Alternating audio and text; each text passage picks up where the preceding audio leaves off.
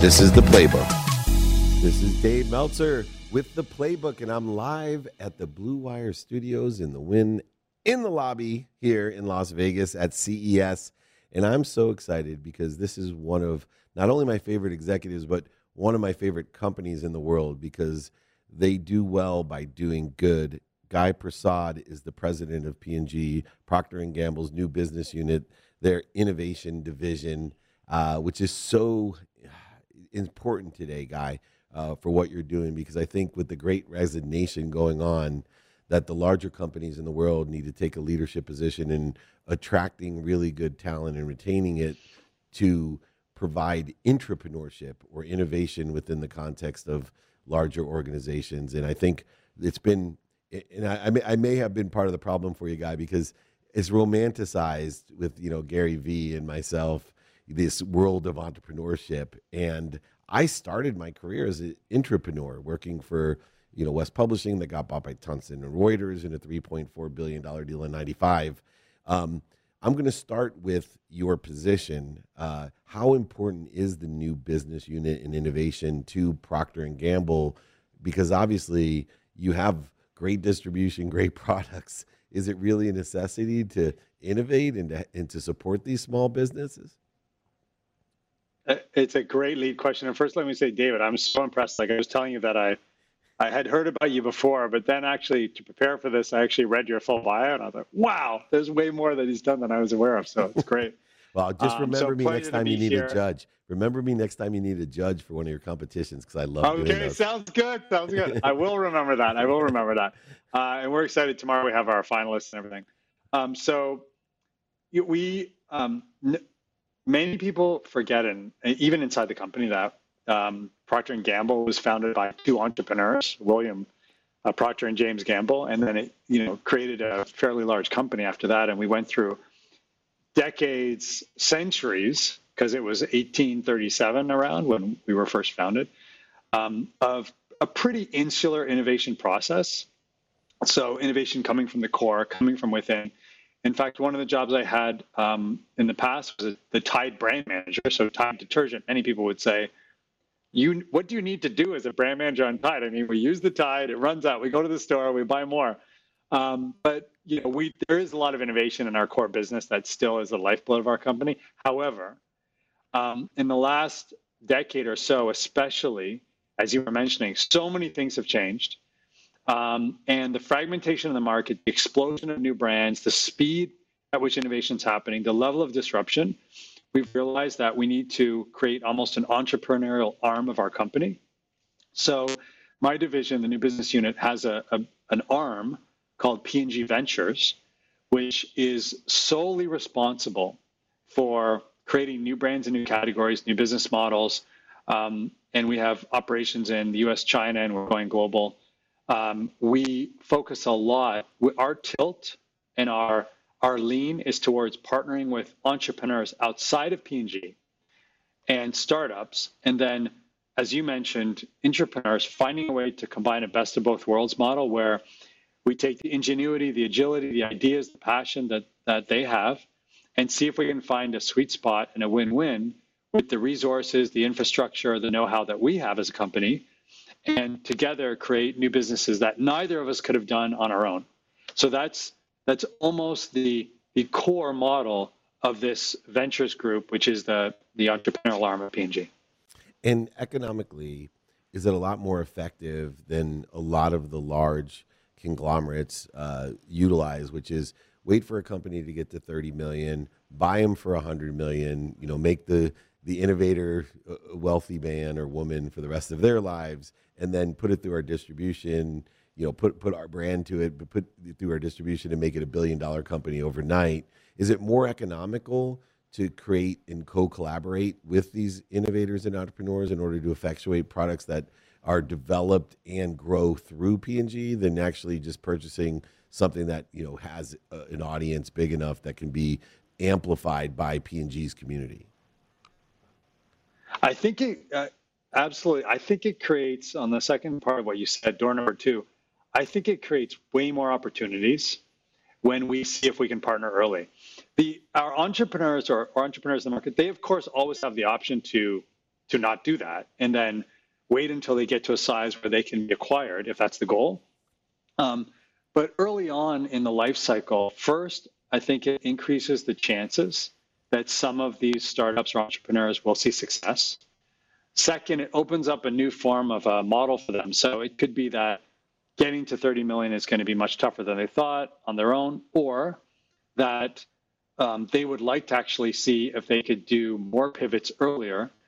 We had an entrepreneur that came to us a few years ago who had a lot of passion for solving tough skin conditions that he and his family were having. And one of them was eczema. And so he created a botanical natural solution for eczema, but came to us. We found each other because there was a lot of quality control needed on the product and manufacturing, which was tough for him to do. And he wanted to go bigger, faster, and more channels.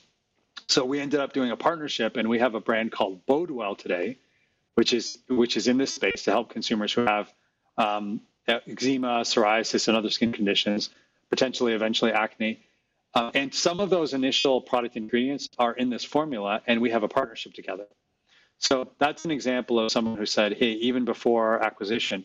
Now, we do still do those acquisitions. So we have about 12 different forms of partnerships that are options for entrepreneurs, all the way from we actually have a technology that we think could be better for an external partner, all the way up to acquisitions. But in between are, I think, the more exciting ones. Acquisitions are really tough. And the exciting ones include these types of partnerships where actually we create the business together. And how many companies, ballpark, do you deal with a year from those 12 different opportunities that exist? How many new companies do you deal with? It really depends. This year, if I take last year as an example, 2021, we formed 4 new partnerships.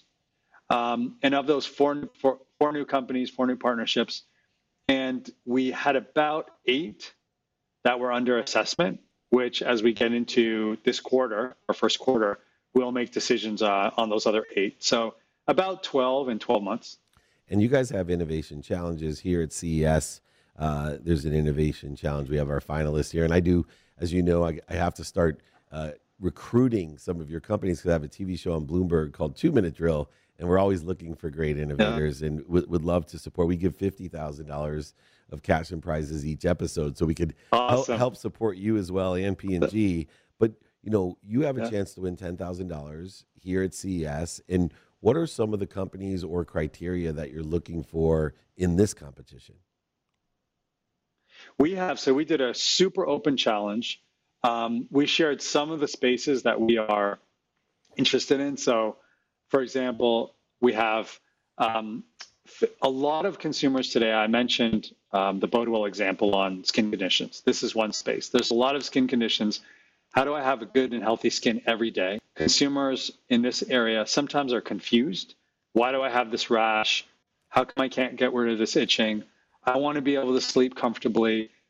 Or if you have a child, from an acne standpoint, it's incredibly traumatic. And there is still, I feel, no go-to product that are naturally and safe in some of these areas that really provide a long-lasting benefit. So not just kind of immediately help the acute issue, but more of a long-term flare prevention. So that's one space.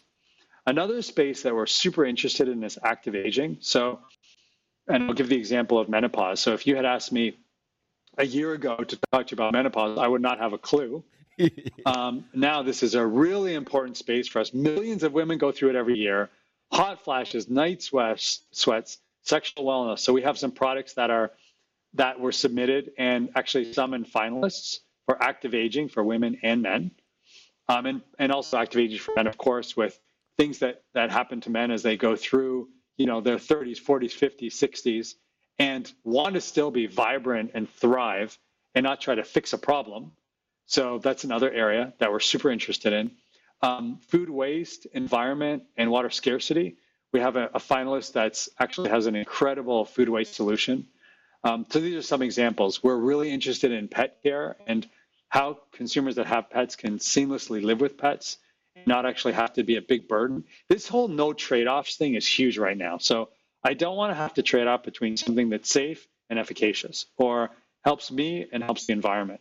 So founders and startups and entrepreneurs, the extent that you can break that paradigm and help provide no trade-offs, that's also a huge area. And we had rare submissions. We had the highest ever from minority and female founders that we've had before. Actually, we had 60% of our submissions were from female entrepreneurs and 30% from Black and Latinx, which was for us breakthrough. And also, they of course came from everywhere. So we really want to include everyone.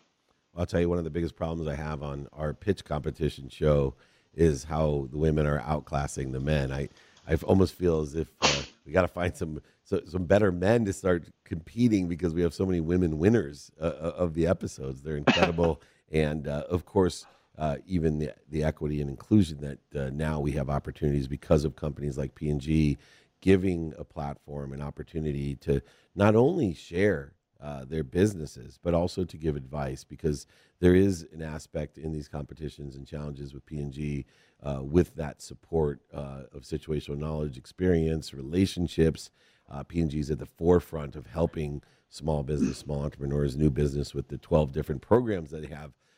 But they are aligned, Guy, with your values. And most people know this about me, running the most notable sports agency in the world, to Sports One Marketing and the global marketing efforts that we have, to my own personal endeavors in media, that values are the most important. I have so many interns that come in and they want to learn to be a sports agent or a marketer or a digital marketer. And I say, well, first of all, what I really want you to learn are 4 values. And my 4 values are gratitude and forgiveness, accountability, and effective communication. P&G has been built over centuries on values, and that corporate culture from 35 years that I've been blessed to be around at mostly big sporting events, the support that you've given, not just to businesses, but to the community and to charities, your values always come first. Which of your values to you, as you've been with this company for a long time, what are these key values for you, and do they still hold the place that they did, years ago, that they do today? I love your question. And also just how eloquently and succinctly you know yourself with your values. I have to say, I've never actually sat down and thought, I know it's important to me, I'm going to share in a second, but I've never thought with that level of clarity if I was to say 4 things. So I just want to say I found that very inspiring. Thank you. For me, my family's from a country called Guyana, which I bet you've never been to and never will. It's an incredibly small country, 500,000 people in South America. And I was the first person in my family to be born in the developed world. Actually, I live in the U.S. now. This is my home market. It's my 3rd stint back in the U.S. I live in Cincinnati, but I was born in Canada. And I believe I have a non-validated claim to fame because I started skating at the age of 2 and I played ice hockey at the age of 5. So I think I am the greatest Guyanese Canadian ice hockey player of all time. That is only my personal nice claim. I don't know if it's true, but to what you're saying, and also to link it to startups and entrepreneurs. So I went to school at McGill, did my MBA there. I studied in Copenhagen. I then had the honor to live in 4 continents with P&G over 20 years with responsibilities for 60 countries. And this is my 3rd time back in the U.S., and the U.S. has changed since 10 years ago when I was here last time. I've always been an outsider. And I'm only here because countries and people very different from me have welcomed me and allowed me to contribute and have opportunities in whatever situation I was in. Otherwise, I wouldn't be close to being able to be on speaking with you and on this wonderful podcast. So I feel like as big companies, we have a tremendous opportunity, and this is my number 1 value, to provide an environment where every individual can thrive and be heard. When I first moved to Cincinnati, it was 2000, and I had never been to Cincinnati before, didn't know what to expect. I packed up my Honda Prelude. I drove down the I-75 from Toronto to Cincinnati. I was in a relationship with somebody from New York. I was like, what are you going to Cincinnati for, And I remember sitting there watching the barges on the Ohio River go by in my temporary apartment thinking, what am I doing here? And I actually tried to become what I thought was needed. So I noticed that everybody in the office was wearing khaki pants, had Blackberries on their belt, and was wearing these kind of button-down Polo Ralph Lauren shirts, and had a way of talking. So I went to J. Crew. I bought the outfit. I started to. I even went home, and a couple of times my partner would say, why are you trying to proctorize me with those words? Because I would use leverage and scale and everything. So then a buddy of mine said, look, Guy, you love music. You used to always talk about musicals and music and singing and things. And of course, I had put that on the down low because I didn't want my professional and personal lives to meet, because I felt they would be disappointed. And he said, you have to audition for West Side Story. So I was walking by this kind of community theater, and I decided to go in. There's about 100 contestants. I know this is off topic, but I'm just going on a tangent here. I like it. 100 contestants there. I had to sing, dance, and act for 5 minutes. So I did it when I was there, and I got the role of Bernardo, who's one of the leads in the kind of rival gang. And since then, I realized to be happy, let your innovation ideas flow and be more creative, you have to be yourself in whatever work you're doing. And the environment around you has to be conducive to that. So now, and I feel that as we get more senior in our roles and maybe have a little bit more success, we can think, okay, we have the playbook. It's going to be this way. So one, we need to be very hungry and humble to learn at every level, especially senior levels in big corporations where you think you have, you think you know it all. One of the reasons why I love working with entrepreneurs from outside the company, create an environment where each individual can thrive. This is one of the reasons why I have trouble with groups. So, Black, Latinx, female founders, each individual within each group that we cluster is so unique. So creating an environment where they can thrive. I would leave ice hockey practice and go and hang out with my family cousin from Guyana to like a calypso party. And those two groups of people are completely different, but they're both part of me.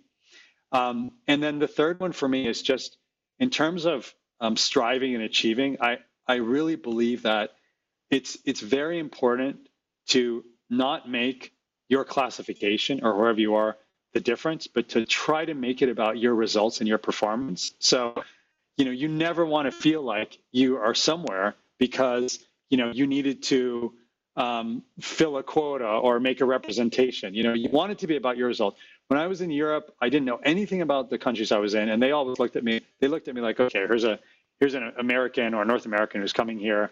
And I had to go to each country, try to understand the local culture to be able to do well. In China, I had to learn Mandarin, and I had to make big connections with local customers. In Latin America, I knew nothing about devaluations and macroeconomic instability, which is the daily life of the economies there. So I had to go to town on that. So try to learn unique skills that can help you thrive and win, so that if somebody is growing 10%, you find a way to grow 15, and you take out of the equation whatever you might feel to be barriers to your success. So those would probably be the most things that are most important to me, and also why I think opening up capital and access to entrepreneurs is something that's very important that I need to help happen in big companies which have so many resources.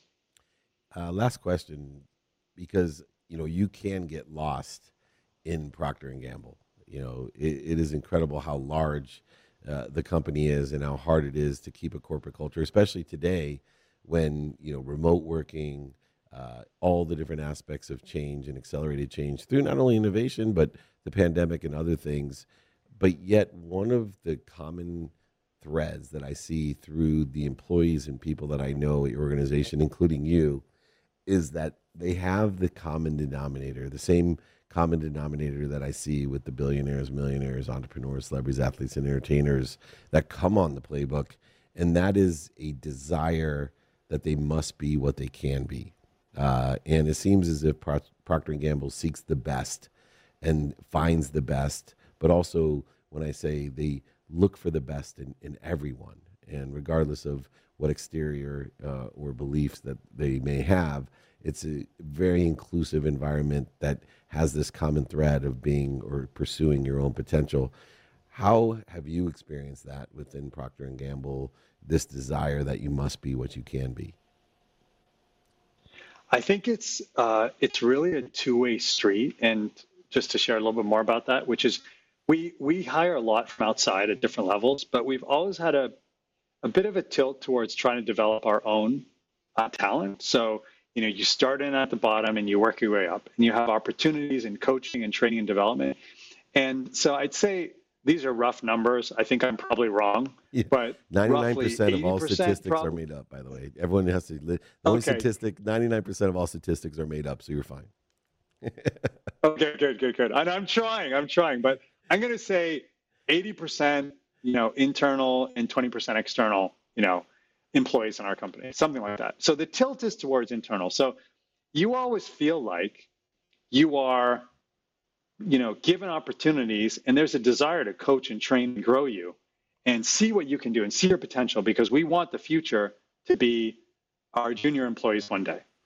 And I think that helps a lot. I don't think it's the only, we get criticized a lot for this, which is, well, it's very insular because you have so many people that are developed from the inside, but it's just a nice feeling to have that you're going to be given every chance and you're going to be given an opportunity to grow.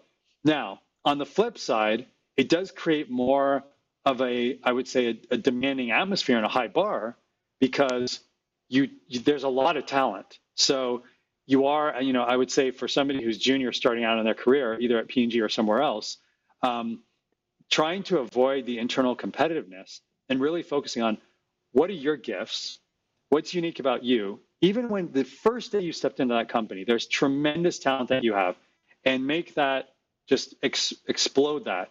Don't worry too much about, I'm not perfect at these three things. Try to really thrive in the area that you're really, it's in your wheelhouse. And of course, develop your blind spots. But I think that is a great two-way street. And I mean, we have P&G Ventures Studio, which is our .com to try to give opportunities to entrepreneurs. If anybody has an idea, if somebody has like something you want to, by the way, I don't mean this to be a plug, but I'm realizing it sounds like it as I talk it, but just to give access to people that are outside the company, because I don't just want this to be a message that, you can only succeed if you're inside like one of these types of organizations. Yeah, no, P&G is truly a world leader. And I always say that as much as we need sustainable practices and green products and all the things that P&G really strives to do, we also need innovation, because eventually the entrepreneur and innovators are who are going to save the world. As much as we, need to clean our oceans, eventually someone's going to figure out how to convert that plastic into energy or fill up the hole in our atmosphere, or with all the clean foods and products that we have, just facilitate through innovation a better place for us all. And I see Procter & Gamble and you, Guy Persaud, leading the way, president of Procter & Gamble's new business unit, the innovation division. Thank you so much for joining me, Dave Meltzer, here at Blue Wire Studios in the Wynn in the lobby of Las Vegas, the greatest studio I've ever been in.